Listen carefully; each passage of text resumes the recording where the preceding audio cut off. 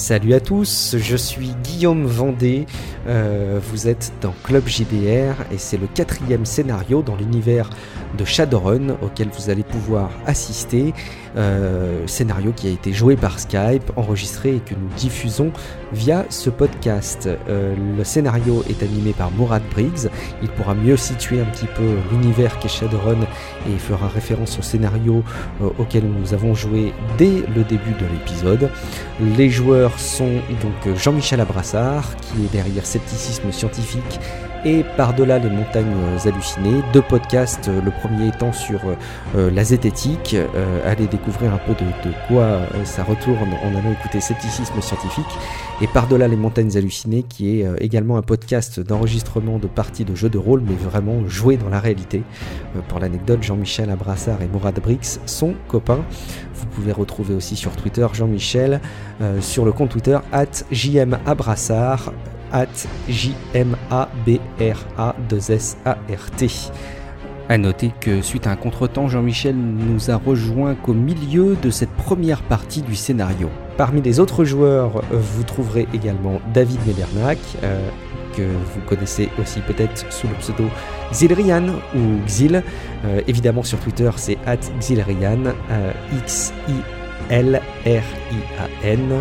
Et vous pouvez le suivre en vidéo sur YouTube sur la chaîne Xilcast.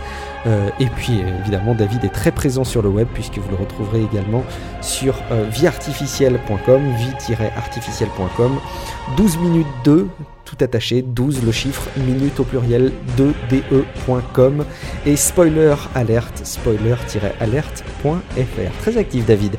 Et puis vous retrouverez exactement et aussi Xavier.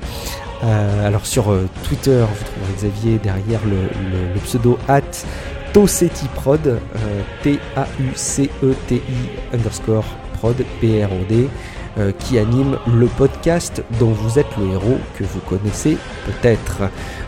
Pour ma part, donc c'est Guillaume Vendée, j'officie dans Tech Café, un podcast sur les usages de la tech, et dans Comme des poissons dans l'eau, qui est un podcast sur la productivité et le développement personnel.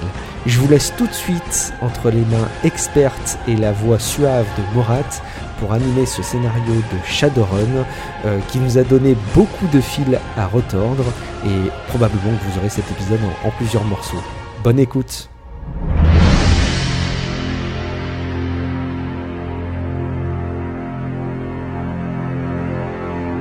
Et donc, bienvenue pour une partie de Shadowrun.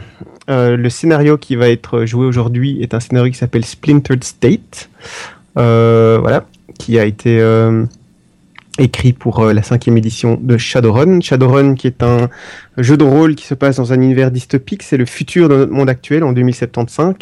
La magie a refait son apparition. Et les mégacorporations ont pris le pouvoir dans le monde. Au milieu de tout ça, les joueurs sont des Shadowrunners, des coureurs de l'ombre qui ont décidé de vivre en marge de la société et de façon à y survivre, ont décidé de faire tous les boulots illégaux ou semi-illégaux que leur proposeraient les différents patrons qu'ils peuvent rencontrer. Voilà. Je passe la main aux joueurs qui vont se présenter, qui vont présenter leur personnage. Alors peut-être on va le faire dans l'ordre alphabétique. David, peut-être, pour commencer.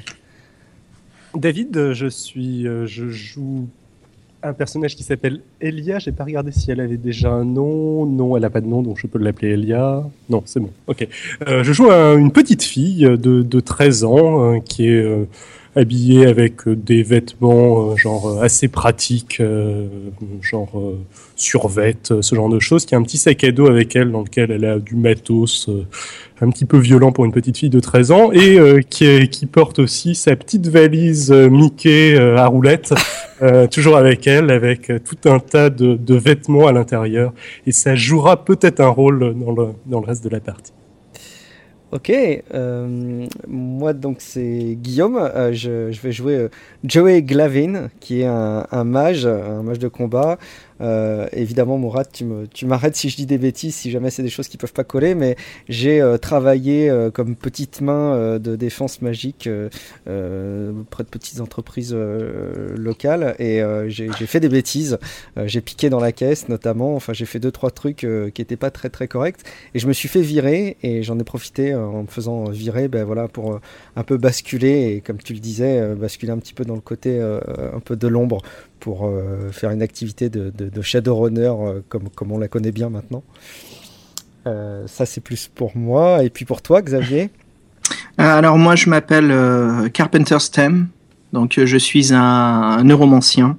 Ce que je fais, c'est que je passe mon temps en fait sur le web et j'essaye de piquer des scripts et des scénarios d'autres réalisateurs de studios de production que j'essaye de revendre après. Donc j'essaye de briser le système d'Hollywood dans le futur pour donner toutes ces bonnes idées aux studios indépendants pour qu'ils puissent justement réussir de bons films sans que la prod les défonce. Ok. Donc je vais juste récapituler parce que c'est la première fois que j'entends vos prénoms. On a Elia. Elia, accessoirement est une elfe. Je sais pas si tout à fait. Vu sur ta feuille de perso. J'avais oublié de le préciser. Je l'avais tout à fait. Le mage s'appelle Joey Glavin. Joey Glavin. Voilà. Et donc le technomancien. Le technomancien. Ouais, j'ai dit neuromancien, c'est ça? Oui. Le technomancien. Donc je suis un humain persien et je m'appelle Carpenter Stem. Donc comme le thème de Carpenter. Bah tu sais quoi en français? Le thème de Carpenter, c'est mon nom. Le thème de Carpenter. Ouais. Donc c'est plus un alias en fait. Oui, ce qui est très très courant dans la rue. Mm-hmm. Voilà, on t'appelle le thème de Carpenter. D'accord. À vos côtés, il y aura aussi un orc samouraï des rues, dont le nom sera choisi plus tard par Jean-Michel, qui est un bastonneur aux 2 bras qui sont chromés et voilà, qui... Comment le décrire? C'est un orc, n'a pas l'air d'avoir un grand sens de l'humour, qui est incapable de jouer la comédie et qui prend tout à au premier degré. Oui. Mais qui est aussi un homme qui a passé toute sa vie dans la rue, qui a grandi là-bas et qui en connaît bien les tenants et les aboutissants.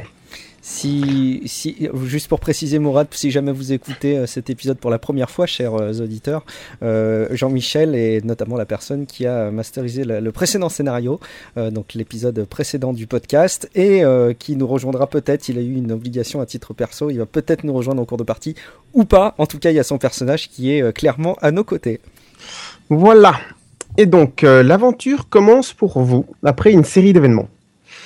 Donc vous avez été tout d'abord accusé à tort d'avoir attaqué un fourgon rempli de comlink. Vous avez été embarqué au commissariat, vous avez subi un interrogatoire très désagréable de la part de 2 flics assez blasés. Tout ça pour être libéré par une avocate. Une avocate qui s'appelle Imaginary, c'est son nom de rue, parce que c'est une avocate qui est spécialisée dans les Shadowrunners aussi. Et qui, en échange de son intervention qui arrivait un petit peu de nulle part, parce que c'est quelqu'un que vous ne connaissiez pas avant cet événement, vous a demandé de remplir une petite mission pour elle. C'est-à-dire qu'elle voulait que vous rencontriez un Mr. Johnson. Donc les Mr. Johnson sont les personnes qui vous offrent du boulot, et de au moins écouter l'offre qu'il avait à faire. Donc vous avez accepté. D'ailleurs, vous avez fait connaissance dans la cellule, en fait, parce que vous étiez tous... Vous avez tous été interceptés de façon séparée. Et donc, vous avez été sur cette mission qui était assez simple, que vous avez acceptée, qui était de juste aller récupérer un comlink qui appartenait à un orc dont le nom m'échappe, et dans un motel un peu miteux. Donc, vous êtes arrivé sur place. L'orc en question était déjà mort. Vous avez trouvé le comlink, mais vous en avez trouvé un deuxième.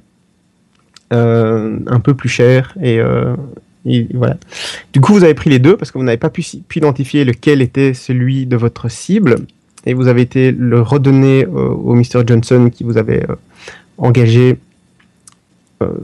au début. Vous avez reçu votre paye. Il a reconnu, lui, il savait lequel était le comlink qu'il voulait. Il l'a pris, il vous a payé pour, et il vous a laissé l'autre en vous disant que c'était un comlink assez intéressant, mais que lui ne n'en avait pas l'intérêt directement. Mais il vous recommande de chercher un petit peu parce que il pense qu'il a de la valeur. Et pour bien comprendre, celui qu'on a encore entre les mains, c'est celui qui avait l'air d'être un peu de meilleure qualité? C'est ça. Ok. Donc voilà, c'est un comlink de la marque. C'est pas le Sony Emperor, c'est l'autre que je retrouve son truc. Donc Mourad recherche. Ça ressemble beaucoup à un film que mon papa, un très vieux film que mon papa m'avait montré quand j'étais toute petite. Cette rencontre dans la prison, les amis. Ton papa ou ton grand-papa peut-être? Mon grand-papa. Ton grand-papa? Ton grand-père quoi. Oui. Ouais. Donc c'est un Icon Hermès Icon qui est 3 classes au-dessus du Sony Emperor. Donc c'est un truc bien cher que tout le monde ne peut pas se permettre en fait. Hermès Icon. Et donc voilà, vous l'avez. Tout ce que vous avez pu constater à l'intérieur de ce comlink, c'était une liste de contacts qui ont été randomisés, qui ont été aléatoirisés. Je ne sais pas si ça se dit en français. Ouais. Mais donc voilà, donc c'est des noms qui sont irreconnaissables. Et c'est tout ce que vous avez vu sur une inspection, on va dire, en surface. Et donc voilà, vous avez terminé votre premier boulot. Et vous venez de quitter le monsieur Johnson avec à la main ce comlink un peu mystérieux qui, a priori, pourrait être une très bonne source d'argent que vous avez assez bien besoin pour le moment, parce que vous êtes un peu à la dèche. Ok. Bon, messieurs, nous voilà avec un joli comlink, ma foi.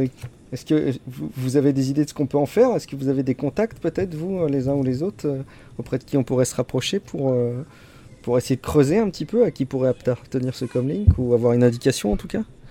Est-ce que le comlink il est tout neuf, ou est-ce qu'il y a peut-être, je sais pas mec, il y a peut-être des données cachées dedans? Ça vient de nous être dit, non? Elles sont cryptées. C'est ce que j'ai compris. Effectivement, quand tu dis randomisé, Mourad, en gros, c'est les contacts, ils ont été chiffrés, donc soit on peut lire des choses, mais on n'est pas sûr que ce soit les vraies infos, soit elles sont illisibles. Et en fait, tous les contacts sont une suite de nombres et de lettres qui sont en mode aléatoire. Donc elles ont été chiffrées, ok.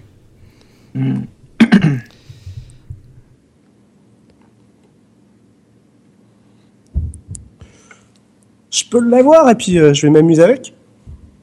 S'il vous plaît. Ouais, vas-y. Bah écoute, vois ce que tu peux faire, sinon après je m'y attaque, vois un petit peu ce que je peux décrypter. Là, je te propose de le vouloir pour l'utiliser pour moi, en fait. Je joue l'enfant, faut que tu dises non. Ah, d'accord. Ok. Non, écoute, je crois que ça serait pas sage du tout. Je pense pas qu'il y ait Angry Birds 2057 dessus disponible. Tu comprends? Et je te donne un petit tapement sur l'épaule. Écoute, je vais essayer de me connecter, voir un petit peu ce que je peux déchiffrer, decipher. Très bien. Serait, je sais pas si j'utilise hacking. Tu fais ça en réalité augmentée ou en réalité virtuelle? Je vais faire ça en réalité virtuelle. Ok. Donc, en fait, ce qu'il te faut d'abord, c'est tu me fais un petit test de perception matricielle. Donc, ça va être ordinateur, je pense. Ouais, hacking. Informatique, voilà, informatique. Informatique plus intuition.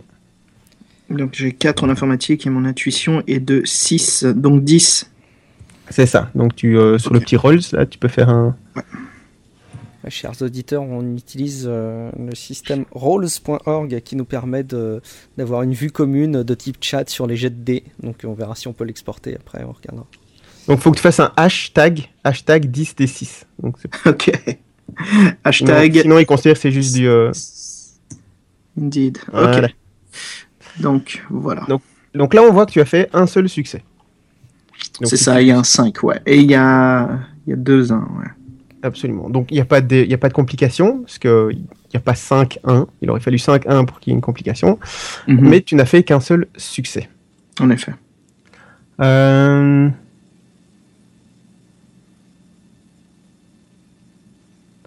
Donc ça veut dire que ça te prend une bonne heure, en fait, pour fouiller un peu la machine. Ok. Donc pendant ce temps-là, pendant que lui il est en train de fouiller la machine, excuse-moi de t'interrompre, mais c'est juste pour nos auditeurs. Je voulais revenir sur un détail juste pour qu'on puisse expliquer. Je sais pas si les gens du chat aussi, les amis, mais si tu pourrais nous expliquer rapidement la différence entre réalité augmentée et virtuelle. Ok, la réalité augmentée, c'est une superposition au vrai monde. C'est les Google Glass, pour ceux qui connaissent un peu en technologie. Donc l'idée, c'est que à travers la matrice, qui est l'Internet de Shadowrun, il y a toute une série d'informations qui sont mises à disposition de tout le monde et que tout le monde peut uploader dans ce qu'on appelle la réalité augmentée. Donc avec des lunettes ou avec des lentilles ou avec des yeux cybernétiques, on peut décider d'afficher cette réalité augmentée, ce qui nous permet, en passant devant un restaurant, de voir le menu qui s'affiche devant nous et de pouvoir en tourner les pages avec un petit geste de la main, par exemple. Ça permet de laisser des petites indications pour ses amis, dire passer par là, mettre une flèche que seules les personnes qui sont autorisées à voir le logo vont voir, etc., etc. Ça, c'est en réalité augmentée. Et donc, on peut accéder à toute la matrice, tout Internet, comme ça, en réalité augmentée, juste avec l'accessoire qui est un gant qui permet donc d'interagir avec la réalité augmentée et des lunettes ou des lentilles. La réalité virtuelle, ça permet de projeter son esprit dans la matrice. Et donc là, le corps, lui, se met au repos. Pour un observateur extérieur, on dirait qu'on dort. Et pendant ce temps-là, notre esprit, lui, peut librement se balader, enfin librement, dans les limites qui ont été mises par les concepteurs de la matrice et des différents serveurs, peut comme ça se balader dans la matrice et aussi interagir avec les objets matriciels qu'il y a là-dedans. Donc les fichiers, les autres utilisateurs, ça permet de chatter avec des amis, d'aller sur un Facebook de Shadowrun. Ça permet aussi d'aller sur le serveur de votre, dealer de moto pour voir s'ils ont le dernier pot d'échappement que vous vouliez en catalogue, etc., etc., etc. Mais là, c'est votre esprit qui va directement sur le serveur là-bas, plutôt que vous qui appelez les informations en réalité augmentée. Est-ce que c'était clair ? Moi j'ai trouvé ça très clair en tout cas, mais donc ça présuppose que pendant l'heure que passe notre ami à explorer un peu le comlink, ça veut dire qu'il faut peut-être qu'on vérifie où on est, qu'on fasse pas ça dans la rue et peut-être qu'on soit un peu vigilant parce que ça veut dire que notre ami est un peu vulnérable pendant une bonne heure là, non ? C'est juste. Alors on fait tout ça où les amis ? Vous avez un petit coin. J'ai une planque, moi j'imagine que vu mon budget, je dois avoir un sorte de studio quelque part en ville, non, Mourad ? Oui, vous avez tous un chez vous. Vous avez tous un niveau de vie bas. Donc vous avez un petit appartement entre 20 entre 15 et 25 mètres carrés, on va dire. Voilà. Et le nombre de mois qui est marqué derrière, c'est le nombre de mois que vous avez payé en avance. Alors, juste pour faire un petit flashback, ce que je proposerais aux camarades, c'est hey, les mecs, j'ai pas mal de matos chez moi, je pourrais peut-être me connecter et voir un petit peu ce qui se passe là-dessus. Écoute, c'est parti, puis t'as peut-être des bières de dispo. Ah, ça existe encore les bières là ou pas ? C'est une on va dire maintenant. La plupart des boissons et de la nourriture qui est disponible à bas prix sont des dérivés de soja. J'ai un petit peu de soleil vert aussi dans le frigo. Ok. Donc une vraie bière, c'est déjà un truc un peu plus de luxe. Par contre, des simili, des soy beer et ce genre de trucs là, ça va. Ça, vous en avez certainement. Ça ira quand même du moment que c'est frais, l'ami. J'ai de l'açaï soybean friche. Ouais. Ok, donc vous êtes... on se pose à ma planque et puis c'est là où j'en profite pour me connecter. J'ai tout le matos, tout ce qu'il faut. Donc vous êtes chez le thème de Carpenter. Ça fait bizarre dit comme ça. Ouais, hein. Alors c'est quasiment vide. Hein. C'est une chambre. Il y a quasiment que dalle. Il y a un seul poster au mur et c'est The Thing de John Carpenter. C'est tout. Il y a quasiment rien. Tout ce que, enfin, en déco et tout le reste, en fait, c'est que du matos. Il y a des imprimantes partout, du matos de connexion augmentée et virtuelle dans tous les coins, des casques, des gants. Il y a tout un tas de fils dans un coin. Vous savez, comme les fils des manettes Nintendo qui étaient tout emmêlés. Et puis, je vais juste faire une petite parenthèse. Je vais t'interrompre un moment. Donc, c'est en méta. C'est hors groupe. En tant que technomancien, t'as pas besoin de tout ça. T'as pas besoin de tout ce matos pour te connecter. Maintenant, tu l'as peut-être pour faire semblant de pas être un technomancien, ce qui est tout à fait compréhensible parce que voilà, ils sont en fait, c'est ce que je voulais faire avec mon perso, c'est que je vends tout ça. En fait, je le répare et je le vends justement aux hackers. D'accord. Comme moi, j'en ai pas besoin. C'était pour me faire du fric en plus des scripts que je pique, ouais. Ok, cool. Et ça colle avec les compétences que tu as. Non, ok, pas de problème. Donc, fin de la Cool. petite parenthèse. Ouais, c'est ce que j'ai vu avec la fiche. Je me suis dit, ça serait peut-être comment je me fais mon petit gain de poche quoi de côté pour bouffer la semaine. Tout à fait. Ok. Donc voilà, et donc je présume que tu t'installes dans un canapé et puis que tu pars en réalité ou un pouf ou n'importe C'est quel ça. endroit confortable. J'indique du pouce où se trouve le frigo et puis je fais le symbole d'un flingue que je tire virtuellement dessus et ça s'ouvre. Et puis là, il y a des bières, il y a une pizza froide dedans, quoi. Est-ce qu'il y a un Cool. soy jus de fruits ou un truc du genre? Ouais, sinon il y a un Stuffer Shack en bas. Il suffit de descendre, aller t'acheter ce dont tu as besoin. Surfer Shack. J'y vais. Je vais m'acheter Ok. mon smoothie. Euh, Et le groupe se divise. Exactement. Ça commence. Mais du coup, est-ce que Elia et il va falloir que je retienne les noms et Joe, est-ce que vous êtes patient et vous attendez que le thème de Carpenter revienne de sa plongée matricielle ou vous pouvez le suivre en réalité augmentée aussi en fait, hein, vous pouvez prendre vos comlinks et quand même interagir avec lui dans la matrice. Vous n'êtes pas obligé d'attendre que... Moi, J'ai du matos en plus, les gars, si vous voulez me rejoindre dans cette balade. J'ai envie de me prendre mon smoothie d'abord et puis après me connecter dans la matrice avec le matos qui vend, histoire d'essayer des trucs et de... Je te suis à 211%, mec, ouais. Ok, cool. Juste pour la petite info, pour le moment, vous n'avez pas vos armes sur vous. Vous sortez du commissariat. Ah non, je raconte, j'ai dit une bêtise. Si, vous avez vos armes sur vous, vous sortez pas du commissariat. Vous revenez de mission. J'ai dit une connerie. Donc vous avez votre matos de base. Vous n'avez peut-être pas tout matos lourd, mais vous avez au moins de quoi vous défendre. Et qu'est-ce qu'on voit alors quand on suit j'entends pas dans le scénario, mais de manière générale, quand on suit quelqu'un qui est dans la réalité virtuelle et qu'on le suit comme ça, qu'on peut assister à ce qu'il fait, qu'est-ce qu'on voit concrètement? On voit les son représentations persona. matricielles, donc tout le monde a un persona quand il est dans la matrice, Ouais. qui est obligé d'être plus ou moins la même silhouette que vous, mais par contre vous pouvez l'habiller de la façon dont vous voulez. Donc si vous voulez apparaître comme un ninja, comme un boxeur, comme un pêcheur, comme voilà, plus ou moins vieux, plus ou moins jeune, tout ça, et on peut changer, mais ça doit rester plus ou moins votre silhouette. Donc il n'y a pas moyen d'apparaître comme une chaise ou comme une voiture, ou ce genre de choses-là. Et au niveau de la taille, vous êtes à proportion aussi. Donc vous êtes, ouais, c'est ça, en proportion. Et- On peut pas, vous pouvez pas être minuscule ou géant, par exemple. Et donc ce que vous voyez, c'est son personnage en train de s'activer. Donc là, il y a l'icône du comlink de l'icône Hermès qui est là, et il est en train de tourner autour. Et vous voyez qu'il y a sa main ou sa tête par moment qui rentre un petit peu dans cette icône-là, puis on ressort et il le manipule un peu comme ça devant lui. Et donc voilà, il y a des espèces de petits fragments d'informations qui circulent entre lui et l'icône du comlink. Et vous voyez qu'il est occupé là-dessus, quoi. évidemment, nous, quand on assiste à ça, il n'y a aucune possibilité ou intérêt à ce qu'on surveille autour dans la réalité virtuelle, voir si, j'en sais rien, si ça attire, si ça déclenche des choses à l'extérieur, s'il y a des gens qui surveillent, etc. Il nous faudrait des compétences complémentaires, j'imagine. Ouais, et j'imagine en tant que technomancien, j'ai quelque chose, une sorte de monstre qui sommeille en moi, qui me réveille comme un système d'alarme. Si ma porte s'ouvre, quelque chose dans mon appart pendant que je suis jacked. C'est-à-dire que, on va dire que oui, t'as un maglock sur ton truc et tu peux l'avoir connecté à ton WAN, ton PAN plutôt, local. Ouais. Et donc, non, le truc c'est que t'as pas vraiment de PAN ou de WAN, toi, en tant que technologien. Ouais. Ça c'est la différence avec les DKR. Par contre, tu as des bonus en perception. D'ailleurs, oui, tu peux lancer 2 dés de 6 en plus, en fait. Parce que je viens de me souvenir que les technomanciens ont droit à 2 dés bonus pour les jets de perception matricielle. Ok.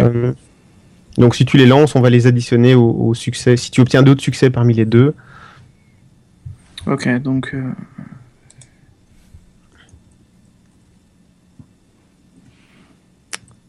C'est juste pour voir si ça te prend moins de temps qu'1 heure. Oui, là je vois que tu as 2 succès supplémentaires. Ah ouais, 2 succès, ouais, un 5 et un 6, nickel. C'est un beau jet, ça. ça change quand même pas mal les choses. C'est bon ça. 3 succès. Ok, oui, donc total. 20 minutes plus tard. 20 minutes plus tard, tu te rends C'est bien, compte tu vois quand tu veux. à l'intérieur du comlink, il y a un autre device, un autre appareil qui est séparé en fait, qui agit comme un appareil indépendant. qui est là. Et donc, pour rentrer dedans, il va falloir passer au-dessus de ses défenses. Mais tu constates qu'il y en a un. Donc il y a quelque chose de caché, si tu veux, une espèce de machine virtuelle au sein de la machine physique. Ok, j'essaie d'indiquer à mes compagnons, vous êtes tous les deux jacked avec moi, les gars? Oui. Donc tout est en Wi-Fi, il n'y a pas besoin d'être jacked. Ça, c'est la grosse différence avec Shadowrun 2e édition. Ouais, ils ont compris ça se voit que j'ai joué dans les années 90, non? Carrément, ouais. Alors ouais, donc vous faites la connexion, vous êtes avec moi. Alors donc j'essaie de vous indiquer, pareil, avec mes gestes de pistolet, avec mes doigts, le symbole. Et puis je les regarde, je leur dis... Ouais, en fait c'est plus l'attitude de mon perso, quoi. Ok. Ouais, et donc je pointe comme ça, et puis je leur dis, bon, attendez, je vais essayer d'appliquer ma petite magie, là. Puis je joue un petit peu avec mes doigts, tu sais, je les remue dans tous les sens, et puis vas-y, je vais essayer de passer par-dessus cette sécurité. Ok, donc pour passer au-dessus de cette sécurité, la première chose que tu as à faire, c'est mettre une marque dessus. La marque, c'est l'élément de base, un cookie. En fait, tu dois mettre un cookie dessus, ce qui te permet après ça d'interagir. Ouais. Donc tu as deux choix pour faire ça. Soit tu le fais en force, et alors c'est un jet de cybercombat plus logique. Soit tu le fais en hacker à la volée, et là c'est ton score de hacking plus logique. Je vais faire hacking plus logique. Tu fais hacking plus logique. Ok, ben tu additionnes tes... Donc ça me fait 9 dés. Et j'ai pas les bonus, ça tu m'as dit c'est que pour se connecter, c'est ça? Ça c'est pour la perception. Ok, donc là j'ai un 6. Ok. Donc hacking 4 plus logique 5, donc 9. 9 dés de 6, et au total on a... Ah ouais, on a 1, 2, 3, 4 réussites. Joli, 4 réussites. Oui, j'ai regardé le mauvais PDF. Ok, sans problème que tu mets ta marque dessus. Ah oui, non, attendez que je raconte. Moi aussi, je vais lancer des dés. Ok. C'est déjà l'opposition, c'est ça? Ouais, exactement. Ouais. Ok. Ouf, oui, aïe, aïe. Donc là, tu n'as pas réussi à passer. Oh là là. Juste en tant que indique aux auditeurs, parce que là, tu viens nous faire 1, 2, 3, 4, 5 réussites sur 10, ouais. Et il y a quand même 1, 2, 3, il y a 4, 6, quoi. Purée, 5, 6. Ouf. Moi qui croyais Flan me la jouer. Je crois que ce comlink est au-dessus de nos compétences pour l'instant, l'ami. Alors en fait, au moment où je crois avoir réussi à briser, je me tourne pour faire une coubrette, tu sais, du genre à votre honneur, à vous deux. Et puis en fait, j'imagine je vois que ça a pas du tout bougé, et puis je me retrouve un petit peu comme un idiot, quoi. Non seulement ça, mais en plus de ça, l'appareil a réussi à mettre une marque sur toi. Et donc tout d'un coup, c'est toi qui es vulnérable à l'appareil. Défense, qu'est-ce que je peux appliquer justement pour dissocier en tant que technomancien? Alors, tu peux faire un reboot. C'est-à-dire que c'est une espèce d'opération mentale où tu te déconnectes complètement de la matrice. Et voilà. Et donc, ça rebooter un appareil, y compris toi-même, ça permet d'enlever toutes les marques qu'il pourrait y avoir dessus, sauf les tiennes propres, évidemment. Sinon, il y a des opérations pour enlever les marques. Le reboot, ça me paraît un petit peu, tu sais, le dernier moyen, quoi. Enfin, la dernière chose à faire. Donc, peut-être faire autre chose pour qu'on reste tous connectés et qu'on continue justement à aller plus loin dans les données de cet appareil. Ça met combien de temps un reboot? Donc, effacer une marque. Oh, David, je t'entends à peine, en fait. Je sais pas si je suis seul. Vous aussi, les amis? Je disais, je pense que c'est juste moi qui étais un peu loin du micro. Là vous m'entendez bien, non? Très bien, ouais. Le reboot, ça met combien de temps? Le reboot, ça prend une bonne vingtaine de minutes, si je dis pas de bêtises. Et ça déconnecte tout le monde, c'est ça, pour un technomancien. D'accord, donc moi ça me déconnecte et ça vous laisse avec le truc qui vous cible. C'est un peu dangereux, non? Non, eux ils t'ont juste regardé, ils n'ont pas intervenu. Donc c'est toi qui as essayé un hacking à la volée. Le truc avec le hacking à la volée, c'est que c'est un peu plus discret. Par contre, si jamais tu échoues, les sécurités de l'appareil te marquent toi. C'est ce qui s'est passé ici. Quand tu essaies de passer en force, tu n'as pas ce désavantage-là, mais c'est moins discret. Bah écoute, vas-y, je vais essayer quand même des moyens secondaires avant de faire un reboot. Ok, très bien. Donc tu dois faire juste une action d'effacer la marque. D'accord, très bien. Donc, effacer la marque, c'est une action complexe. C'est, tu dois faire informatique plus logique contre firewall. Logique plus informatique. Donc 9D, pareil. Ok. 9D. 9D de 6 et... Ah, c'est pas bon ça comme numéro. Ah, attends. 1, 2, 3 réussites. Ouais, c'est pas énorme. Ouais. Bon, la moitié. Hein. C'est toi qui as la poisse. La moitié. Aïe, aïe, aïe, aïe. Et 3 réussites aussi. Rappelons que c'est Mourad qui a paramétré la chatroom avec les jets de dés. Ouais. Parce que là, je pense avoir bien fait et puis je me fais défoncer, quoi. Donc, tu n'arrives pas à enlever la marque qui est persistante. C'est un appareil haut de gamme. Hein. C'est un appareil quand même... Bien sûr. Voilà, tu t'es pas en train de chipoter avec un petit comlink de merde, tu vois, à 200 nouyennes. T'es en train de chipoter quand même avec un truc qui coûte une bonne plombe, une bonne... A priori, on n'est pas pressé. Reboot. Ouais, je vais rebooter. C'est ce qui me semble être la meilleure chose à faire. Là. Et moi j'adopte un regard un peu dédaigneux sur notre copain. Et puis j'ai tendance à lui faire, mais tu sais, si t'en es pas capable, on peut se débrouiller autrement. On peut peut-être aller commander une prestation. Si tu te sens pas à l'aise avec quelque chose qui est un peu au-dessus de tes compétences, tu le dis. Hein, faut pas... Alors bon, en prenant cher sur mon ego après avoir entendu ça, je te regarde, je fais ouais, ok. Tu vois que ça me prend en fait. Tu vois que ça me prend justement à ma valeur de technomancien quoi. Donc, Elia, t'as pris qu'un seul smoothie, hein? Elia, t'avais pris qu'un seul smoothie, t'en avais pas pris plusieurs d'avance. Je commence à m'ennuyer un petit peu. Je lance une partie virtuelle de Tetris ou je ne sais trop quoi. Donc moi je vais dans la matrice. Là, Mourad, là, comme tu m'expliquais plus tôt, là il y a vraiment nulle autre chose à faire à part que je vais me prendre cher là si ça continue. C'est-à-dire que si l'appareil ou la personne à qui appartient l'appareil commence à t'attaquer activement, tu vas commencer à prendre cher, ouais. Maintenant, l'appareil, c'est vous qui l'avez dans la main et a priori, son propriétaire n'en a pas le contrôle. Donc là, est-ce qu'il y a une pause pour parler aux équipiers où on peut discuter tu peux leur parler, ils sont en réalité augmentée aussi. Donc, en fait, tu peux leur parler comme si t'étais réveillé. Le truc, c'est Non, tout à fait. Ça, je comprends, mais ce que je voulais dire, c'est comme je suis marqué, est-ce que j'ai quand même le temps, tu vois, de discuter avant que je me prenne un blast ou quelque chose? Oui, c'est par round. Je veux dire, tu as l'opportunité de dire quelques mots avant qu'il y ait quelque chose qui se passe vraiment. Mais là, ça fait déjà un round. Tu as essayé d'effacer la marque, c'est une action complète, donc c'était une action de. D'accord. Et il s'est rien passé. En fait, t'es marqué, mais il s'est rien passé. Ouais. Alors, soit j'essaie de continuer, et si je me fais choper, au moins ça nous permet de savoir qui nous attaque. Sinon, tu rebootes. Ouais, moi, Ici, t'as pas été. T'es nul. On a vu que t'étais nul. Soyons bien clairs. Tu n'as pas été attaqué. C'est juste que l'action que tu as fait a le risque de permettre à un appareil de t'auto-marquer en retour si tu n'as pas réussi à passer ses défenses. C'est ce qui s'est passé. Ok. Vu les collègues qui me charrient, je vais rebooter, ouais. Okay.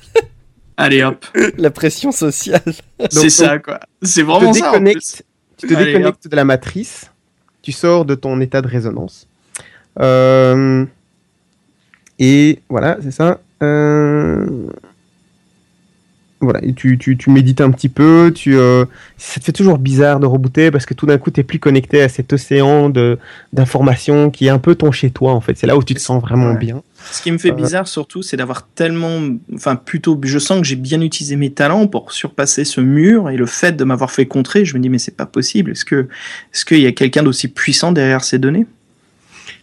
Là, c'est juste l'appareil. Il y a personne qui manipule cet appareil en fait. Mais la conception en fait du firewall, ce qu'on essaye de bypass. Ah oui, ça c'est. Parce que la grosse technologie bien. En regardant mes succès, c'est ça qui m'a surpris en fait. Donc j'en profite pour mettre ça dans le jeu de mon personnage, quoi. Vous savez que je suis en train de réaliser qu'on n'a même pas fait l'inspection de base, style, je sais pas, regarder s'il n'y a pas des traces de sang dessus, s'il n'y a pas des cheveux envoyés en analyse ADN, j'en sais rien, quoi. On s'est jeté pile en tête dans l'exploration technique du truc, mais... Alors le Ouais, truc t'as c'est raison. Je suis dans la chambre, de toute façon, j'ai rebooté, vous êtes toujours dedans, donc... Bah tiens, pendant que monsieur reboot, etc., moi j'inspecte un peu l'extérieur de l'appareil, mais de près, quoi. J'essaye de Ouais. regarder s'il y a, ouais, je te dis, des cheveux de coincés dedans, des petites traces de sang, s'il est sale, propre, etc. Enfin, je l'inspecte bêtement. tu ne vois rien de particulier, vraiment significatif. Tu vois qu'il a servi, il a un peu usé, il y a des petites toutes petites griffures et autres marques d'utilisation, et voilà, mais à part ça, non. Donc c'est pas un comlink neuf, ça c'est clair. C'est un comlink qui a un certain âge, qui est vécu. Par contre, il n'a aucune sorte de trace qui permettrait de vous donner un indice quelconque. C'est un truc qui a été fabriqué à combien d'exemplaires à peu près? Quand même pas mal. C'est un des choix qui a été fabriqués fabriqué pour les cadres, à peu près. les cadres élevés, tu vois, et les gens. Considère ça comme un iPhone 6, quoi. Tu vois, un iPhone 6 de luxe, un truc quand même, quand même assez costaud, mais voilà, il y en a. C'est pas un truc qui est super rare non plus. Oui, donc ça sert à rien d'essayer de faire des recherches sur Internet. Enfin, on trouvera pas les acheteurs comme ça. iPhone Non, 6, non, pas du tout. Absolument pas. Bon. J'ai Bon, la qualité bah, Skype, excusez-moi, j'ai la qualité Skype qui se dégrade. Est-ce que chez vous c'est correct ou pas? Pour moi, c'est Non, pas- moi ça se dégrade aussi. Ça s'est dégradé aussi. Ouais. Ouais. Bon, Ah ouais. Ok. on va avancer Moi, un c'est- peu en espérant que ça se rétablisse. Donc, je t'invite à refaire Enfin, si tu veux toujours marquer le truc plus tard, le reboot est terminé. Je vais plutôt, j'imagine dans mes contacts, je dois avoir des gens qui peuvent m'aider avec ça, qui ont, via une somme particulière, il pourra peut-être voir davantage, nous en dire un peu plus de ce qui se trouve dedans. Le truc, c'est que oui, tu as un contact qui pourrait t'aider, tu as un autre technomancien que tu as rencontré sur la matrice, avec qui tu es d'amitié, et un blogueur aussi, mais aucun d'entre eux n'est plus doué que toi, en fait. C'est clairement toi le plus doué. Je vais en profiter pour discuter avec le groupe pour voir ce qu'on va faire un petit peu. Donc, Ok. bon, les amis, là, désolé, hein, je pensais que je pouvais assurer là-dessus, mais bon, c'est pas trop mon truc. Qu'est-ce que vous proposez? Bah, tu peux pas tout simplement réessayer, non? C'est pas possible. Je pourrais essayer, et puis j'appelle un de mes potes avec moi qui nous rejoint virtuellement, et puis si j'y arrive pas, au moins on est deux à essayer d'attaquer le système. Ouais, carrément, ouais. Ok, c'est parti. Là, je remonte mes manches, et puis je me mets un sorte de bandana de kamikaze, et puis je replonge. Ok. Bah, t'es de nouveau dedans. Donc, qu'est-ce que tu t'appelles ton ami d'abord? Ouais, une fois qu'on est un peu dans la salle, le serveur, enfin l'open space principal, j'appelle mon pote, et puis j'attends aussi que mes deux camarades rejoignent aussi. Ok. Ben, ton pote répond, il est disponible. Tiens, ça fait un moment. Qu'est-ce Yo, qui vaut comment le ça va? plaisir de ton appel? J'ai besoin de ton aide, mec. On essaye de percer un système là, et il est assez balèze. La défense est assez balèze. Et quoi, t'y arrives pas tout seul? Waouh, ça doit être un Attends. sacré truc. Putain, je prends cher cette partie de jeu de rôle. C'est chaud, t'as vu ça? Putain, je te jure, heureusement qu'il n'y a pas une application pour jeter des œufs dans Skype, quoi. Ok, bon, après avoir pris cher, mon ego là, il est au plus bas possible. Écoute, mec, vois un petit peu ce qu'on peut faire, ok? Viens m'aider, Ouais, et puis. bien sûr. Si je peux aider le fameux Carpenter, c'est avec Vas-y, plaisir. Ça roule. Si je peux t'être utile, j'en serais très fier. Bah tiens, je vais te présenter mes deux amis là. Alors, rappelez-moi vos prénoms. Guillaume, Donc David. vous voyez un personnage se matérialiser près de vous, donc il vous a rejoint dans la matrice. Il porte, ouais. en fait, il s'est amusé à reprendre l'apparence d'un personnage de film du XXe siècle. Voilà, c'est un petit clin d'œil. C'est un grand fan de western spaghetti, et donc il apparaît en poncho et chapeau de cow-boy, et avec les traits d'un acteur qui est mort il y a longtemps, qui s'appelle Clint Eastwood. Oui, effectivement. C'est pas récent.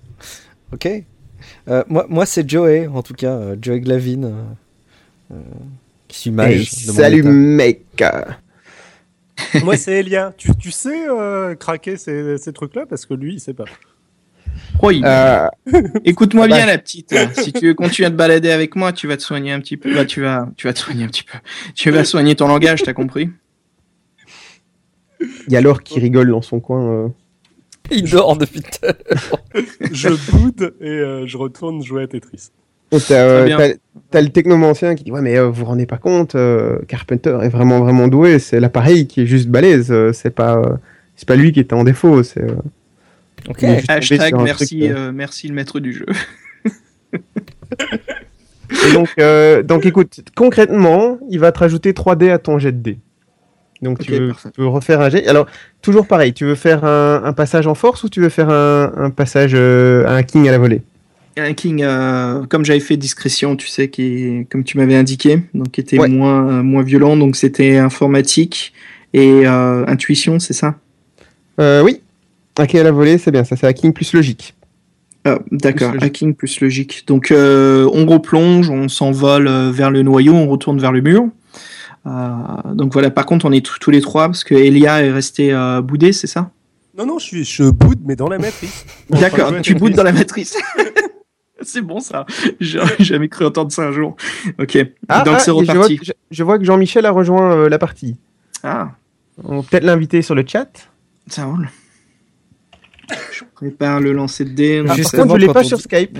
Donc ça fait Ah oui, je 12. l'ai pas invité, je l'invite. Justement, quand on disait que l'orque rigolait. Ah bah voilà. Ouais, mais attends, l'orque il a presque pas de sens de l'humour, non? Ah oui, c'est vrai qu'il est premier degré à mort. Il est premier degré à mort, ouais. Donc ça doit être encore pire, il doit même pas me charrier, il doit juste m'insulter, quoi. Allô. Eh, Jean-Michel. salut Jean-Michel. Hello. Allez, je suis de retour. Alors le jeu s'appelle pas Shadowrun, le jeu s'appelle Charlie le technomancien. Mais Voilà, tout c'est nul. ça. Oh purée, je m'en prends encore par la petite fille, bordel. Donc je vais juste te replacer dans le contexte, Jean-Michel. Vous avez fait un run. Dans ce run, dont l'objectif était de récupérer un comlink, vous êtes arrivé sur place. La personne qui était le propriétaire du comlink que vous devez récupérer était déjà mort, étranglé. Et vous avez récupéré un deuxième comlink. Vous avez trouvé 2 comlinks, un Sony et un Hermès, un Icon Hermès. Le Sony était celui de votre cible, donc la personne qui vous a engagé à récupérer celui-là, mais n'a pas voulu du deuxième. Cependant, il vous a laissé penser que le deuxième avait quand même beaucoup de valeur. Et donc, si vous trouviez le bon acheteur, vous pourriez en récupérer beaucoup d'argent, ce que vous avez vachement besoin. Et donc, vous avez décidé de vous réunir chez le technomancien pour que le technomancien puisse, en réalité virtuelle, essayer de trouver des informations dans le comlink que vous avez récupéré. Il a essayé une première fois.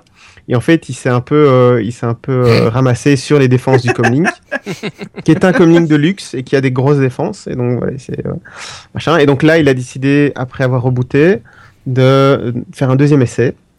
Avec un pote qui est meilleur que lui.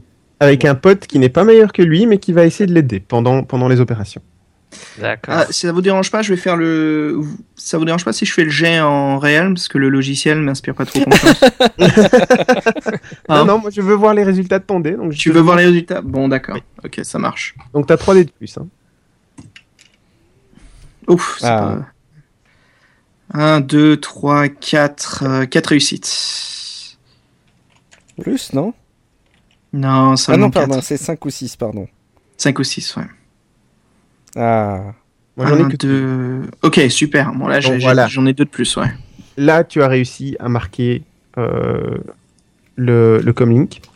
Et donc, à partir du moment où il est marqué, maintenant, tu peux commencer à aller à l'intérieur et voir un peu ce qui s'y trouve. T'avais juste besoin d'un peu de coup de main. C'est ça, en fait, je suis assez content, donc je fais le yes, tu sais, avec la main, quoi, que je baisse vers le bas, comme quoi j'ai réussi avec le poing. Et Donc, ce que j'en tu trouves...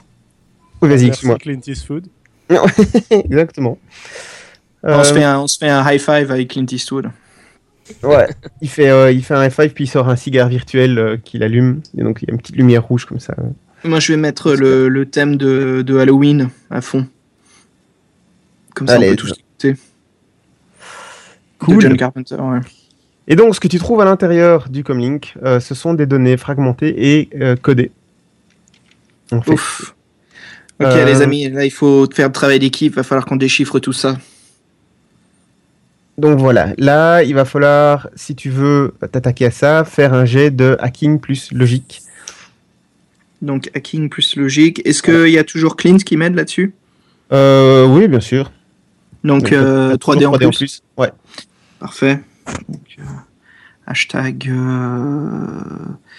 12 dés de 6. Ok. Donc, ça nous fait 1, 2, 3, 4, 5, 6, 6 réussites. C'est pas mal ça. Ok. Donc, évidemment, il y a toujours les défenses du... Donc, moi, j'ai 3 réussites. Et toi, t'en avais combien? 6. 6.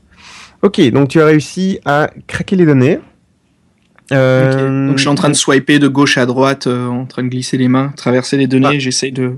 Donc, de t'as déchiffrer. passé les protections, en fait. Ok. Et donc, tout ce que tu as besoin de faire maintenant, c'est de faire une opération d'édition pour sauver les données. Alors, ça, c'est le truc avec les technomanciens, c'est que comme tu es une personne, tu n'as pas de disque dur sur lequel sauver tes données, et c'est pour ça que tu te balades avec 50 petites puces vierges qui te servent exactement à ça, donc tu peux sauver tes données sur ces petites puces-là, en fait. Mhm. Ça, c'était pour la petite parenthèse. Cool. Et donc, il faut que tu fasses un jet de computer plus logic avec ta limite, c'est data processing. Enfin, je vous dis pas les limites pour le moment parce que j'en tiens compte moi-même. Et moi, j'ai de nouveau d'idées pour défendre le truc. Ok. Je trouve pas que computer, par contre. Hop. J'ai bien logique. Ah, d'accord. Non, j'ai informatique. composure. D'accord, informatique. Donc, est-ce que j'ai toujours Clint aussi? Oui, tout à fait. Bah, oui, il disparaît. Tout ça, ça prend quelques secondes à chaque fois, en fait. Tu vois, ça ne prend pas beaucoup de temps. Oh la vache! 1, 2, 3, 4, 5, 6, 7, 8, 9 réussites. Alors, comme là, tu as une limite. Ta limite, c'était quoi? Traitement de données, c'est ça? Je vérifie dans mon truc. Data processing, ouais, c'est ça. Et traitement de données pour toi, c'est ta logique. Donc, ta limite, c'est ta logique dans ce cas-ci. Donc, ça serait 5. Donc, ma limite, c'est 5. Donc, sur les 9, voilà, j'ai que 5 réussites. Ouais, mais il faudrait pas prendre en compte la limite de Clint Eastwood aussi dans cette histoire? Non, la limite, ça compte que la tienne, c'est ça, et ça limite aussi, même si les dés sont apportés par un autre, quoi. Ouais, Okay. Moi, là, par contre, j'ai 6 succès. Donc, moi, j'ai 6 succès. Donc, ta première tentative est un échec. Il va falloir réessayer. Ok. Allez, on y croit, t'as pas fait ça pour rien maintenant. Ah ouais, attends, Allez, et pourtant Clint. là, j'enchaîne bien, quoi. C'est vraiment pas... Ouf, un Aïe, peu plus bas, là. Ouais, attends. 1, 2, 3, 4. 4 réussites, ouais. Et 4 réussites 1, aussi. 2, 3... Ah, bordel. Ok, match nul. Tout à fait. Alors, la raison pour laquelle on s'amuse à faire ça, c'est que ton score de surveillance est en train d'augmenter. Parce que tu as fait des opérations illicites. Et donc, tu commences à éveiller l'intérêt des dieux et des demi-dieux, qui sont un peu les personnes qui surveillent la matrice et qui sont un peu les administrateurs de la matrice. C'est les admins qui ont tout pouvoir. Si tu sais que si ton score de surveillance arrive à 40, à ce moment-là, t'es marqué, t'es éjecté de force de la matrice, et si ils ont une raison de le faire, ils communiquent tes données personnelles et géographiques à la police et t'envoient une escouade. Tenez-vous prêts, les mecs. Il est à combien, là, en surveillance? Je vais vous laisser calculer, je sais à combien il est, mais... Et c'est quoi le nom de l'orc de Jean-Michel? C'est quoi ton nom? Oui, j'ai vu que j'étais Si t'en as un. caucasien. Oui, je sais pas. On va prendre un nom d'orc, Gourock. Gourock, alors prépare-toi parce qu'à mon avis, l'autre il est en train de rameuter toute la patrouille là. Alors, les mecs, si on calcule entre le... Est-ce que le reboot, ça a tout remis à 0? Le reboot a tout remis à 0, oui. C'est une des, Donc, c'est un depuis des le avantages. reboot, il y a eu une première connexion où j'ai passé le firewall directement. Il y a eu on est passé à travers décrypter les données en un tour, et puis là il y a eu 2 tours pour essayer de rassembler les données et de les déchiffrer. Donc je pense peut-être encore 2 essais, il faudra se déconnecter. Qu'est-ce que vous en dites? Ok, bah de toute façon, il nous faut quand même cette info là, ça m'a l'air de valoir assez cher ce comlink, faut en tirer quelque chose maintenant. Yes. Allez, je réessaye. Vas-y. 12 dés de 6. Moi, Boum. je me déconnecte de la matrice et je surveille la porte, enfin l'endroit. C'est bon, 4 tu as réussi. réussites. Moi, 4 j'en ai réussites. Ok, nickel. On a les données. Donc là, tu as pu les copier. et donc tu peux te déconnecter de la matrice. Allez, on se déco. Maintenant, autre petite parenthèse, le technomancien a ce qu'il appelle des formes complexes, et dans les formes complexes, il y en a une qui permet de diminuer ton score de surveillance. Juste comme ça, tu sais. Le truc avec les formes complexes, c'est un peu comme des sorts, sauf que c'est pas des sorts, et du coup, tu as un drain quand tu fais ce genre d'opération-là. Mais ça te donne un pouvoir sur la matrice que n'ont pas les d'équerre normaux. D'accord. Et c'est ce qui rend unique les technomanciens, c'est les formes complexes. Voilà. Mais du coup, ok, tu te déconnectes et du coup, je vais partager avec vous un dossier. Il est où le truc attachment sur... Ah oui, c'est là. Non, c'est pas là. Tu passes par le D20, la Dice Room ou par le Skype? Je regarde Skype, mais je ne trouve pas... Tiens, il n'y a pas... Ah si, là, putain, c'est un gros truc en plus. Send file. Alors, j'ai préparé tout ça tout à l'heure. Hop. Hop. Voilà. Ah, j'ai vu apparaître quelque chose.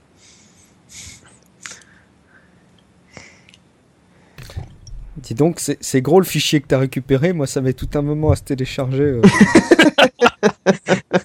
On n'a pas les bonnes puces pour ça. Ah, on a perdu David, je pense. Non, je suis là. Non. Ou Guillaume? Non, je suis là. Ah bon. Là, j'ai entendu un petit ton. Ah, peut-être que ça a terminé de downloader, de charger chez l'un de vous. Ah. Ou l'autre, peut-être. J'ai une très mauvaise connexion aujourd'hui, donc c'est un petit peu lent. Ok. Bon, en tout cas, voilà. Ça, c'est ce que vous arrivez à trouver. Ok, c'est téléchargé, je mate ça.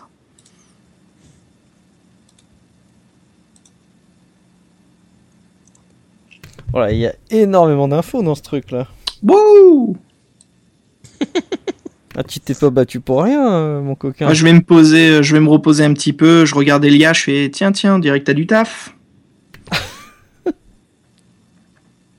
Et puis je me pose un petit peu sur le lit. Je me prends une bière et je me repose un petit peu parce que j'imagine un petit peu crevé quoi du taf de concentration. Et ça va. T'as pas perdu de marqueur d'étourdissement. T'as pas eu de drain en fait sur ce que tu as fait. Tu n'as pas fait de trucs qui sont vraiment lourds pour un technomancien. Très bien. Je me prends une bière et puis je le mets en réalité augmentée dans ce cas-là. Comme ça, je peux regarder les pages pendant que je marche ou je me balade. Ouais. Alors, ce que vous constatez directement, c'est que, comme je disais, en fait, les informations sont fragmentées. C'est-à-dire que il y a au moins une autre moitié, de fichiers qui permet de récupérer toutes les informations. Il faut les mettre ensemble tous les deux pour pouvoir avoir l'information complète. Là, ce que vous avez réussi à récupérer, ce sont des fragments d'informations que vous avez trouvés sur ce comlink-là. Mais donc, il y a probablement un autre comlink quelque part qui a l'autre moitié des informations qu'il y a là-dessus, et il faudrait mettre la main sur ce deuxième comlink pour pouvoir avoir tout le fichier et pour pouvoir tout lire. C'est crypté très bizarrement, tout ça. En effet. Bon, il faut qu'on trouve un lien avec cet autre comlink là. Il y a quelques noms, les mecs là du FBI. Il y en a un certain Jennifer Kowalski. Peut-être qu'il faudrait l'appeler. Alors, j'ai l'impression qu'elle est morte. Ouais, j'ai l'impression qu'elle a été assassinée, Jennifer là. C'est pas McAllister qui a été assassiné? Non, le meurtre de l'agent du FBI, Jennifer Kowalski. Kowalski, le corps de l'agent Kowalski a été retrouvé pendu à un pilier, flagpole, un poteau de drapeau à la corporation Renraku dans Downtown Seattle. Donc elle est définitivement morte. Non, c'est George Matters, je pense qu'il faut qu'on retrouve. Vous avez aussi le nom du propriétaire du comlink qui apparaît dans le fichier. Donc c'est pas sur le truc que je vous ai envoyé, mais voilà. Et donc le nom du propriétaire, c'est Seth Dietrich. Je vais vous taper ça ici. Eh les amis, je pense que Seth serait intéressé de récupérer son comlink, non? Peut-être qu'il pourra nous renseigner un peu plus, ou le deuxième. Ouais, je pense qu'il y a clairement une phase peut-être de recherche qu'on peut faire de notoriété de tous les noms qu'on a pour essayer d'en savoir un peu plus, quoi. Notamment cette histoire d'assassinat, etc. Et puis les essais d'assassinat, c'est ça sur McAllister et puis Kowalski, ouais. Et George Matters surtout, enfin le mec. George Matters, ouais. Ouais, on a 3 noms, là au total on a 4 noms, ouais. On a du taf. Oh, il y en a deux qui sont morts dans les noms en question. Enfin, il y en a. Oh. Je pense que le plus intéressant serait le George, comme tu as dit, et puis le Seth Dietrich, quoi. Qu'on trouve le proprio du pad. Oui, ouais, bah écoute, Mourad, l'un de vous veut se lancer ou faire des recherches si vous voulez, je peux m'y coller, comme vous voulez. Hein. A priori, vas-y, je pense que tu vas être plus doué que moi niveau recherche. Moi, je serais motivé pour aller les contacter. Ouais, je pense que ça sera plus intéressant une fois qu'on finit les recherches, connexion web et tout. Ok, vas-y. Mourad, je vais essayer de trouver Seth Dietrich. Petite parenthèse méta. C'est ici que vos contacts peuvent être vachement utiles. Parce que vos contacts servent à ça aussi. Donc si vous regardez votre fiche de personnage, s'il y a des contacts que vous pensez pourraient éventuellement être au courant de certaines choses, ça vaut la peine de leur passer un petit coup de téléphone ou de leur payer une petite visite. J'ai un contact qui est un blogueur, peut-être qui connaît l'histoire du meurtre de l'agent de FBI, parce que souvent ça passe par un inconnu. Clint Eastwood ? Non, c'est pas lui. Si, c'est lui. Non, c'est le technomancien. C'est le technomancien. J'ai 3 contacts. J'ai un blogueur, un trafiquant BTL et puis un technomancien. Ouais. J'ai un trafiquant d'armes. Je peux éventuellement. Ouais, c'est ça. Armes. Je pense pas trop que ça va le. Enfin, je peux éventuellement Clint. tenter, mais... Et la force, elle est sur quand on a eu un contact. Moi, j'ai force de l'ordre numéro 2. Enfin, j'ai 2 dans le contact. Ça veut dire que c'est un bon contact ou c'est quoi l'échelle encore ? Alors, l'échelle de loyauté, c'est de 1 à 6. Ah ouais, d'accord. Et l'échelle de connexion, c'est de 1 à 12. Okay. Bon, alors moi je connais un marchand de talismans, mais j'ai une connexion à 3, donc autant vous dire que... 3 pour un contact de base, c'est déjà pas mal pour les personnages débutants, en fait. Voilà. Donc, juste pour info, le marchand de talismans, effectivement, c'est quelqu'un qui serait plutôt au courant de tout ce qui a à voir avec la magie, les magiciens, les dragons, les créatures paranormales et les événements paranormaux. Trafiquant d'armes, oui, c'est tous personnes un peu dans la pègre.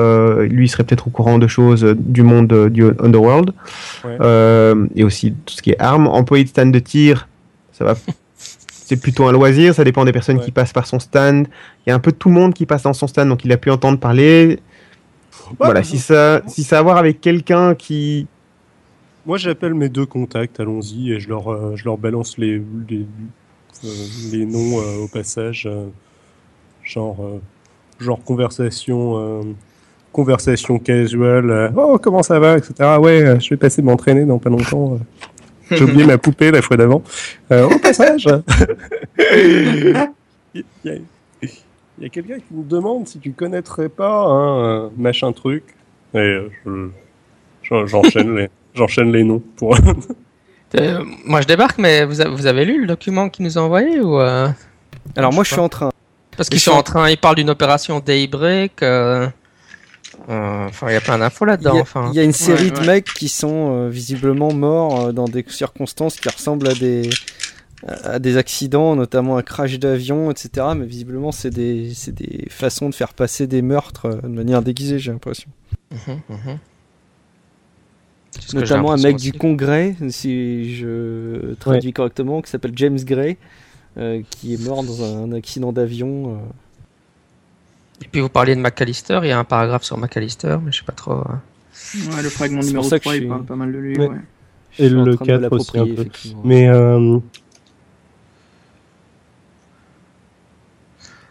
Donc elle a localisé à l'arrière. De quoi Ah putain, j'ai fait une bêtise. Il y a moyen de lancer les dés qui comptent les succès pour nous en fait dans le truc. Ah cool. En rajoutant E5, il compte que tout ce qui est au-dessus de 5 est un succès. Super, ça c'est pratique ça. Donc on n'a même pas besoin d'aller sur le I, on voit directement le nombre de succès quoi. Trop cool ce site. Alors les gars, on parle en fait d'un tueur copycat là dans le fragment 3. Oui. Ouais. Donc là il y a un tueur qui est apparemment, je crois que l'une de ses victimes. Et son employeur, ce serait le dénommé George Mathers. A priori, enfin. Et puis son employeur, pas forcément son 4, employeur. Le fragment 4 parle de datasheets qui contiennent des plans pour des explosions de bombes et aussi une opération donc surnommé Daybreak. Voir Dash ça, c'est 4471 Charlie. Je fais une recherche. Ce que j'ai lu à propos de cela me rend malade. Voilà, donc je sais pas, ça me paraît intéressant. Moi, le Daybreak est marqué en gras, quoi. Si c'est marqué en gras, ça doit être important. Tout à fait. Clairement. Dis l'orque. C'est bon ça. Allez, fais une recherche dès que technomancien. Ouais, je vais. Avant cela, il y a quand même Daybreak. Je vais faire une recherche vite fait sur le web de Daybreak. Est-ce que je trouve quelque chose d'intéressant? Sur l'opération Daybreak, c'est ça? Ouais, Operation Daybreak. Je fais tout ça en augmenté, hein, pas en virtuel. Ouais, ok. Ben écoute, tu me fais un jet de computer plus intuition. Ok. Donc informatique, en fait. Computer, pareil, donc c'était informatique, c'est ça? 6, 10. Ok, donc 6. Et tu m'as dit espace E5, c'est ça? Non, pas l'espace. C'est 10 de 6, E5. Ok. Alors, ça fait 4 réussites, c'est ça? Je vais regarder. Ouais, c'est ça. Il te dit directement 4 réussites.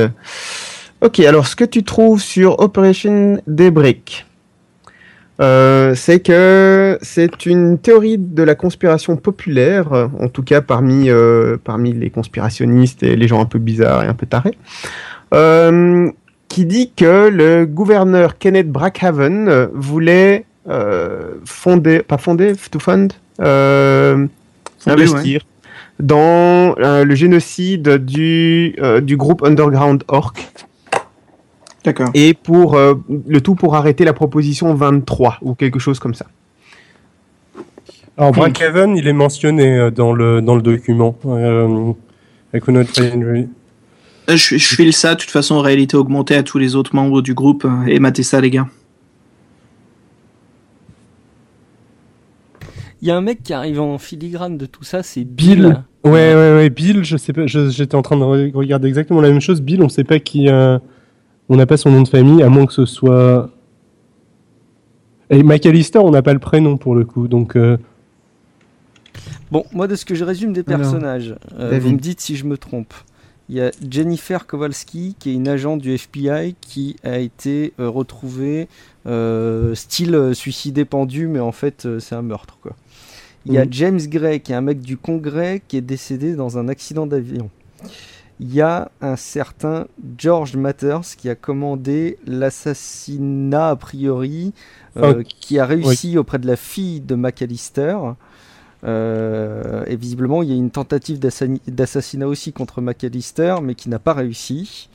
Et donc, il y a notre histoire qu'on vient de découvrir avec le gouverneur. Comment il s'appelle, pardon? Brackhaven. Brackhaven, ouais. Voilà. Et on a un certain Bill. Et un Bill en filigrane de tout ça.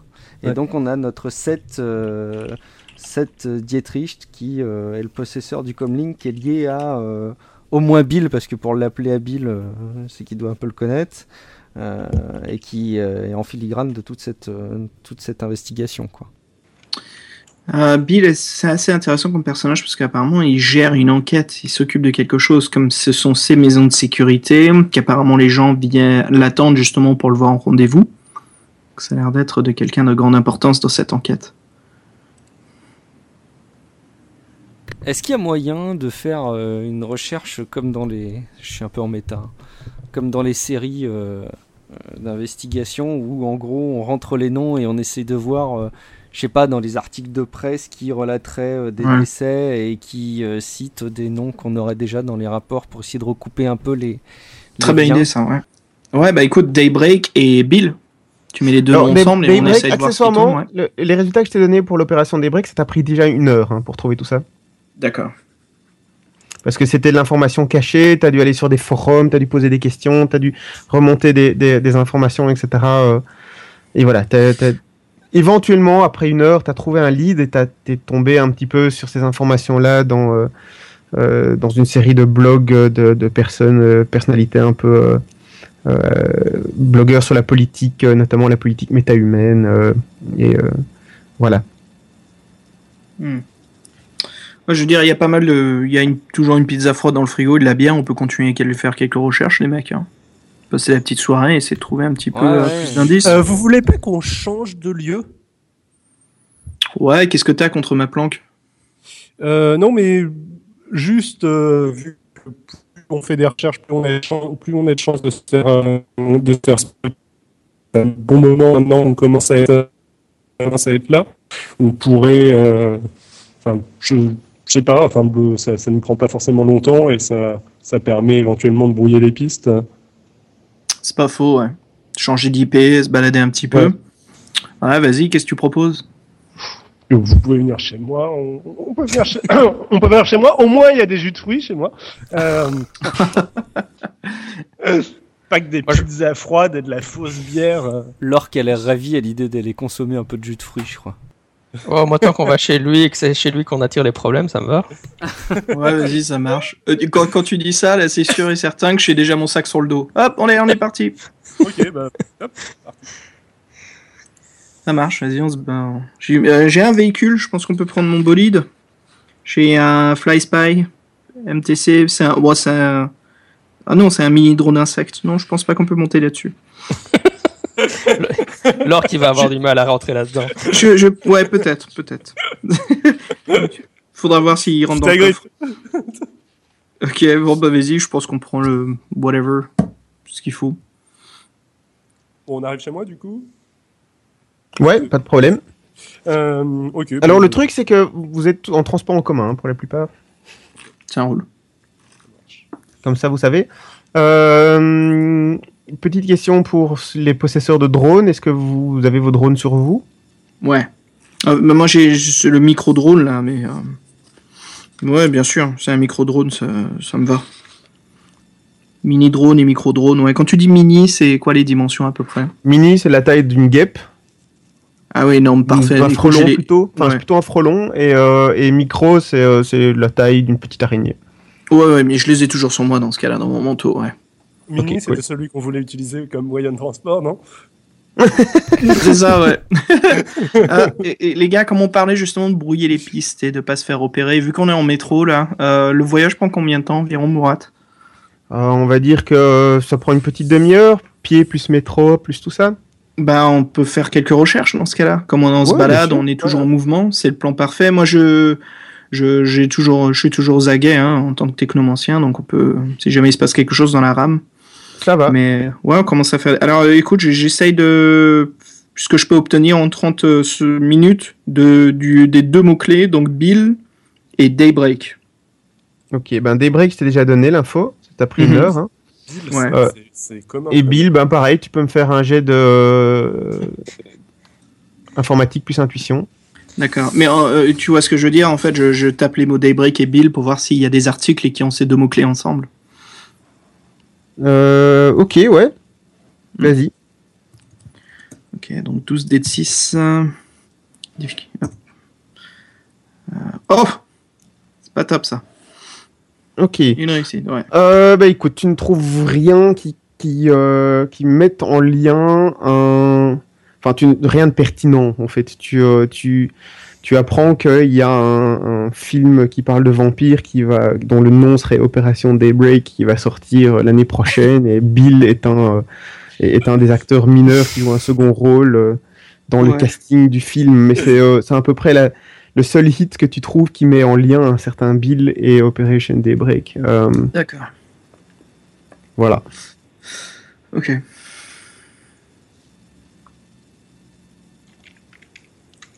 Les mecs, vous voulez faire des recherches pendant qu'on est dans le métro ou... Donc David, je sais pas si vous avez vu, mais pendant que vous parliez, David et moi, on a fait un truc là sur le chat de Skype. Il a contacté ses deux contacts. Il leur a posé des questions sur Seth Dietrich et McAllister. Et les contacts n'avaient pas d'infos ni sur l'un ni sur l'autre. Ce qui veut dire qu'il y a des chances que j'ai attiré les gens qui nous en veulent chez nous aussi. Mais... c'est pour ça qu'il nous a demandé de bouger. Non, mais j'y pensais pas à ce moment-là, mais... On a bien fait. Donc ma planque, elle va exploser, c'est ça? Non, je pensais à chez moi, là. Mais, Ok. Non, mais a priori, mes contacts n'ont pas de raison ni de mentir, ni de... Et puis, je n'ai pas présenté le truc comme étant quelque chose de vachement important. J'ai l'impression que tu es en train de dire que tes contacts ne connaissent pas l'argent. Oui, non, j'ai essayé de ne pas les alerter sur l'importance du truc quand je leur en ai parlé. Après, si jamais il y en a un qui bosse pour nos ennemis et qui a tilté tout de suite au nom, bon, voilà. Si on arrive chez moi, a priori, chez moi, il y a tout une tonne de vêtements en pagaille, divers et variés que j'utilise pour me déguiser régulièrement. Et il y a plein de flingues. Et c'est à peu près tout ça. Et des jouets, des peluches. Voilà. Et des jus de fruits. Et des jus de fruits. Oh, Plein mon Dieu. de jus de fruits et plein de bonbons. Ok, ça roule. Et au passage, tiens, pendant qu'on est en transit, là, j'allais dire, d'Ivoire, l'orque, t'as pas connaissance de contact qui pourrait nous renseigner sur des contrats pour des assassinats contre des certains McAllister ou contre leurs filles, etc. T'as pas de contact qui pourrait nous renseigner, toi? Ouais, non, malheureusement, je suis très dénué de contact. Ok. Mais j'ai un arbre, J'ai j'ai un bras mécanique par contre. Juste une question, Jean-Michel. Oui. Tu dis ça dans ton personnage ou c'est aussi vrai? Enfin, Dans quel sens? Méta ou pas méta, quoi? ouais, c'est ça. Méta ou pas méta? Parce qu'en Pourquoi vrai, je- tu as des contacts, Jean-Michel. Parce qu'en vrai, tu as des contacts, oui. Ah d'accord, en vrai, j'ai des contacts. Moi je suis dans la catégorie contact et je vois que j'ai fixeur quoi. Fixeur C'est ça. c'est le mec qui vous a envoyé bouler la fois dernière. C'est pas le même mec qui vous a dit qu'il voulait pas vous donner plus d'infos? C'est C'est un, un c'est un autre terme, fixeur. c'est un terme générique, fixeur. Voilà, c'est pas catégorisé, mais c'est un fixeur. Donc c'est quelqu'un qui peut te trouver du boulot. Donc c'est D'accord. quelqu'un qui a des contacts dans les corporations. Je crois que c'était le mec que vous avez engagé et qui vous avait déjà envoyé bouler quoi. Enfin, Non, fixeur, Plus ou moins. fixeur, c'est un terme générique. Ça veut dire, là, c'est ta personne avec qui d'habitude tu trouves du boulot, via qui tu trouves du boulot, parce que lui, il a des contacts dans les corpos, donc quand les corpos ont besoin d'un shadowrunner, tu fais partie de la liste des personnes à qui il téléphone pour dire, écoute, j'ai un boulot pour toi, est-ce que t'es in ou pas, quoi. Fixeur égale Mr. Johnson, c'est ça? Non. Fixeur, c'est la personne qui va mettre un Mr. Johnson en lien avec vous.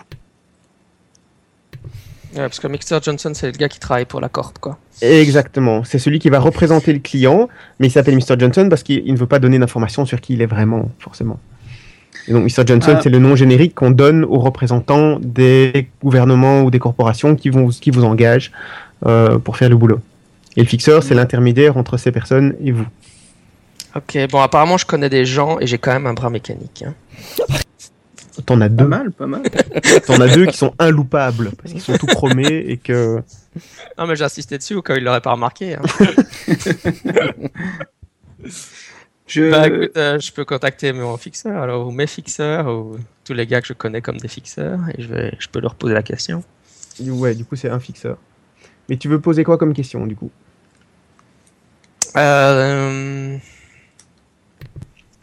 Eh bien, je vais demander s'ils connaissent pas un certain George Matters, ou Seth Dietrich, ou Mac McAllister. Mais moi, je demande frontalement, parce que j'en ai rien à foutre, quoi.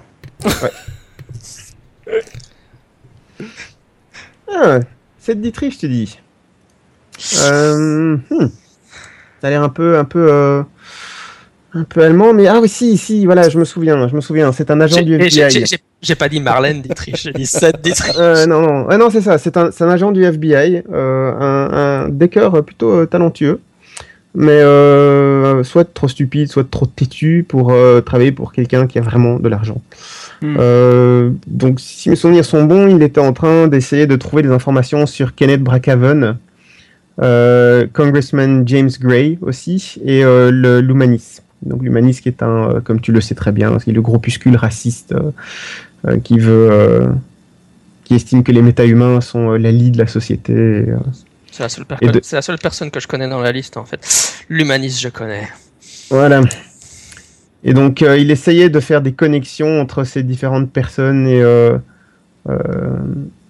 voilà, entre des personnes vraiment, vraiment très dangereuses et les échelons de pouvoir les plus élevés de la cité de Seattle.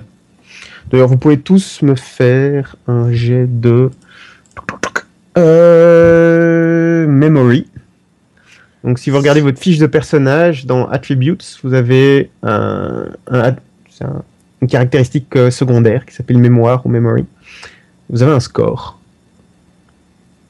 Et memory tout court, enfin, tu veux pas qu'on rajoute une compétence? Non, c'est juste memory. Ok, ça marche. C'est juste memory. Oui, ok. Alors, je suis con, je vois pas memory. Ah oui, non, c'est vrai, j'ai fait.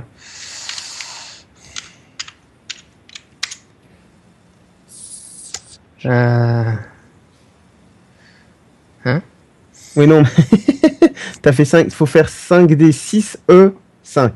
Ah d'accord, ouais, je me disais. C'est où memory? Désolé, c'est dans donc- Attribute, c'est bien ça? Ouais, dans Attribute en bas à droite. Dans le cadran Attribute. À droite. Vert ok, en bas à droite. c'est bon, je l'ai vu. Ok. Ah, moi j'en ai juste 0, hein. Aucune mémoire. Ok, voilà. Ah bah, je Moi, vois j'ai que fait 2 réussites, moi. Jean-Mi a fait 2 réussites. Bah écoute, Brackhaven, en fait, ça te dit bien sûr quelque chose parce que c'est le maire actuel, le gouverneur actuel de Seattle. Ah ouais, les autres le connaissent pas, quoi. Et les autres sont passés complètement à côté de cette information. Mais en fait, Brackhaven, c'est la personne Heureusement que qui gouverne heureusement que Seattle. heureusement que vous êtes les cerveaux du groupe, hein, parce que sinon je m'inquiéterais pas. Mais là, vous connaissez pas le maire de la ville. Ok. Et il est connu. Enfin, il est connu. Il y a des rumeurs qui circulent à son propos, comme quoi il aurait des affinités avec les philosophies racistes, enfin méta-racistes. Donc voilà. Moi, c'est normal, j'ai 12 ans, je connais pas le maire de la ville. J'ai 13 ans, c'est cohérent. C'est vrai, t'as 13 ans? Ah oui. Oui. C'est vrai que c'est vrai. Oui, alors c'est normal, ouais. T'es le seul. Tu es excusé. Et donc, la personne que Seth Dietrich essayait de lier, en tout cas, apparemment, il s'est attaqué à la personne qui est le gouverneur de Seattle. Ok. Donc en fait, c'est à lui qu'on doit revendre la puce, quoi, si je comprends bien. On lui téléphone, on dit on a une puce qui est accablante à votre égard. On veut 2 millions de la monnaie de Shadowrun, et puis voilà, quoi. C'est un plan qui marche. Ouais.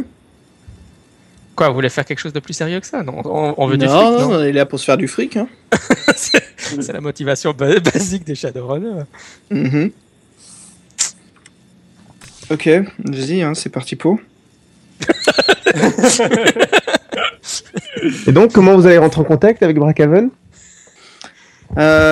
Courte paille, puis Petite question, c'est moi la gamine, mais comment on s'assure que qui nous donne de l'argent et pas 5 balles, enfin 4 balles. Alors moi j'ai une d'entrachat. question même en amont de ça. Jean-Michel, toi de ton côté, tu en es vénal au point que tu veux refiler des infos à un mec qui, si j'ai bien compris, hein, est très en affinité avec des réflexions autour de trucs du génocide contre les orques qu'on a mentionné tout à l'heure. Oui. Non, c'était quoi, c'était...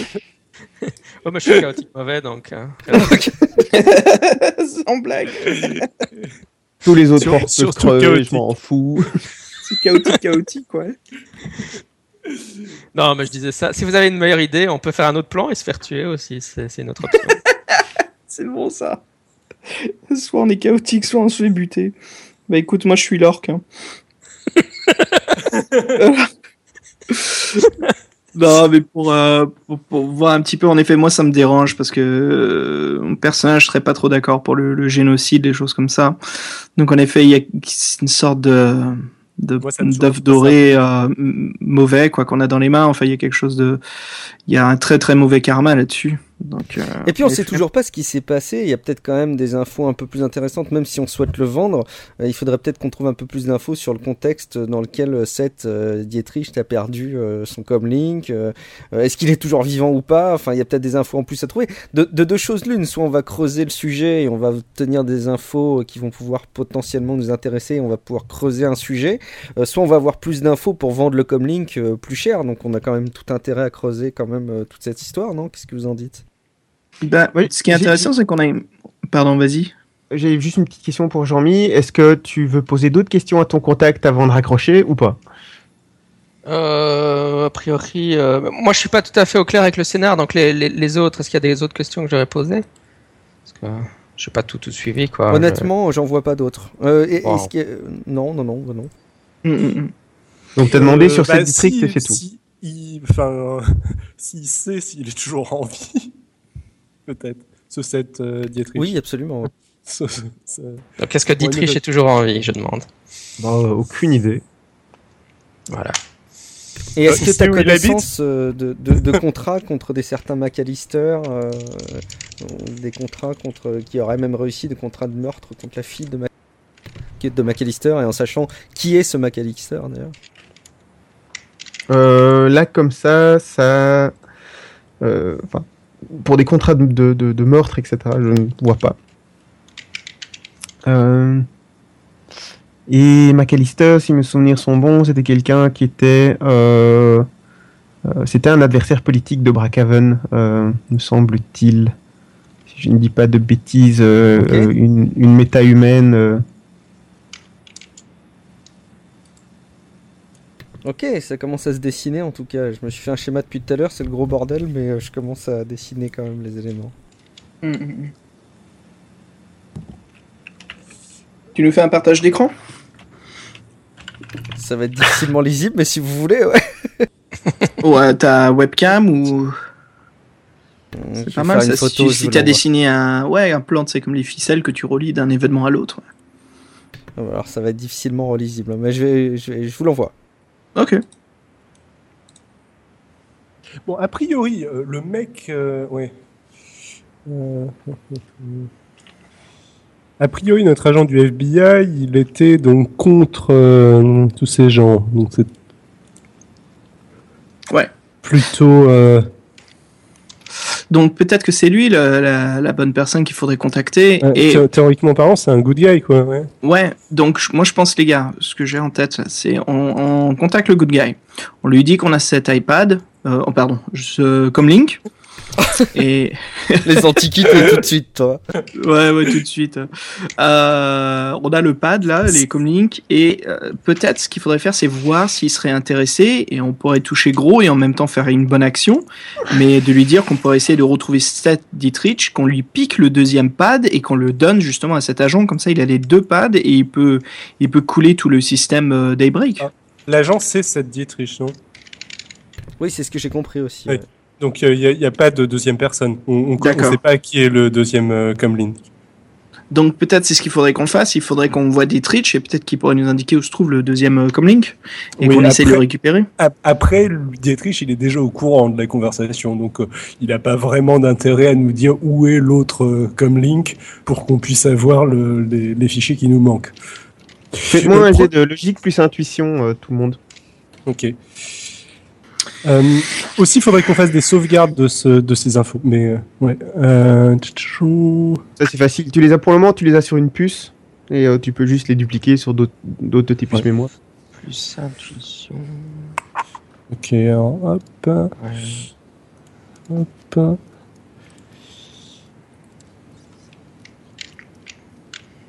J'ai un succès. Mais tout le monde a un, j'ai l'impression. Non, je vois que Xavier a 3 succès, Guillaume en a 2 et Jean-Mi en a 3 aussi. Ah d'accord. Oui. Vous vous dites que en fait la raison pour laquelle les données sont fragmentées, c'est juste pour justement si quelqu'un tombe sur un des deux comlinks, ne pas avoir les données tout de suite, et donc la personne qui doit avoir le deuxième comlink devrait être cette Dietrich lui-même, à moins qu'il ait perdu son deuxième comlink aussi, ou qu'il ait laissé. Vous savez pas pourquoi le comlink de cette Dietrich s'est retrouvé dans cette chambre d'un motel miteux à côté du cadavre d'un orc, mais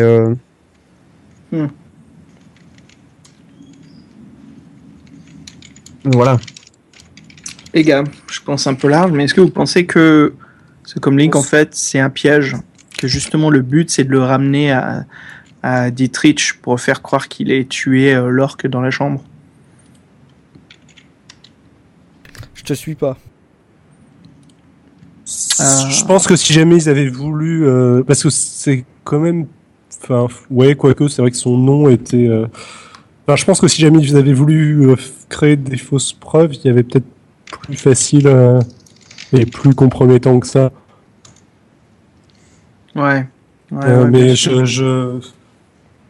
prouve. Non, il y a en effet, il y a beaucoup plus compromettant.